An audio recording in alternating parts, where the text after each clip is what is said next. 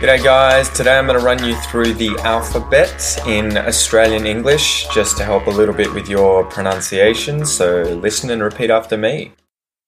A, B, C, D, E, F, G, H, I, J, K, L, M, N, O, P, Q, R, S, T, U, V, W, X, Y, Z, or Z. So let's repeat it one more time, guys.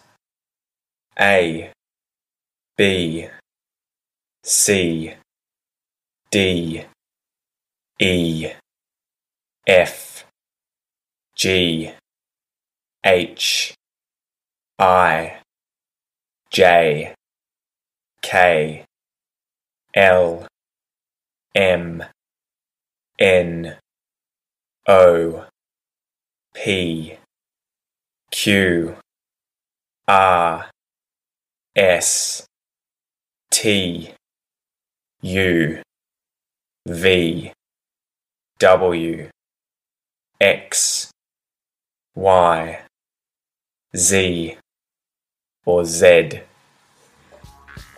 So that's the alphabet, guys. Listen and repeat a few times if you want to just practice your pronunciation. You don't have to necessarily remember the alphabet off by heart, just work on it and you'll learn how to say these letters when and if you want to speak with other native English speakers. So all the best.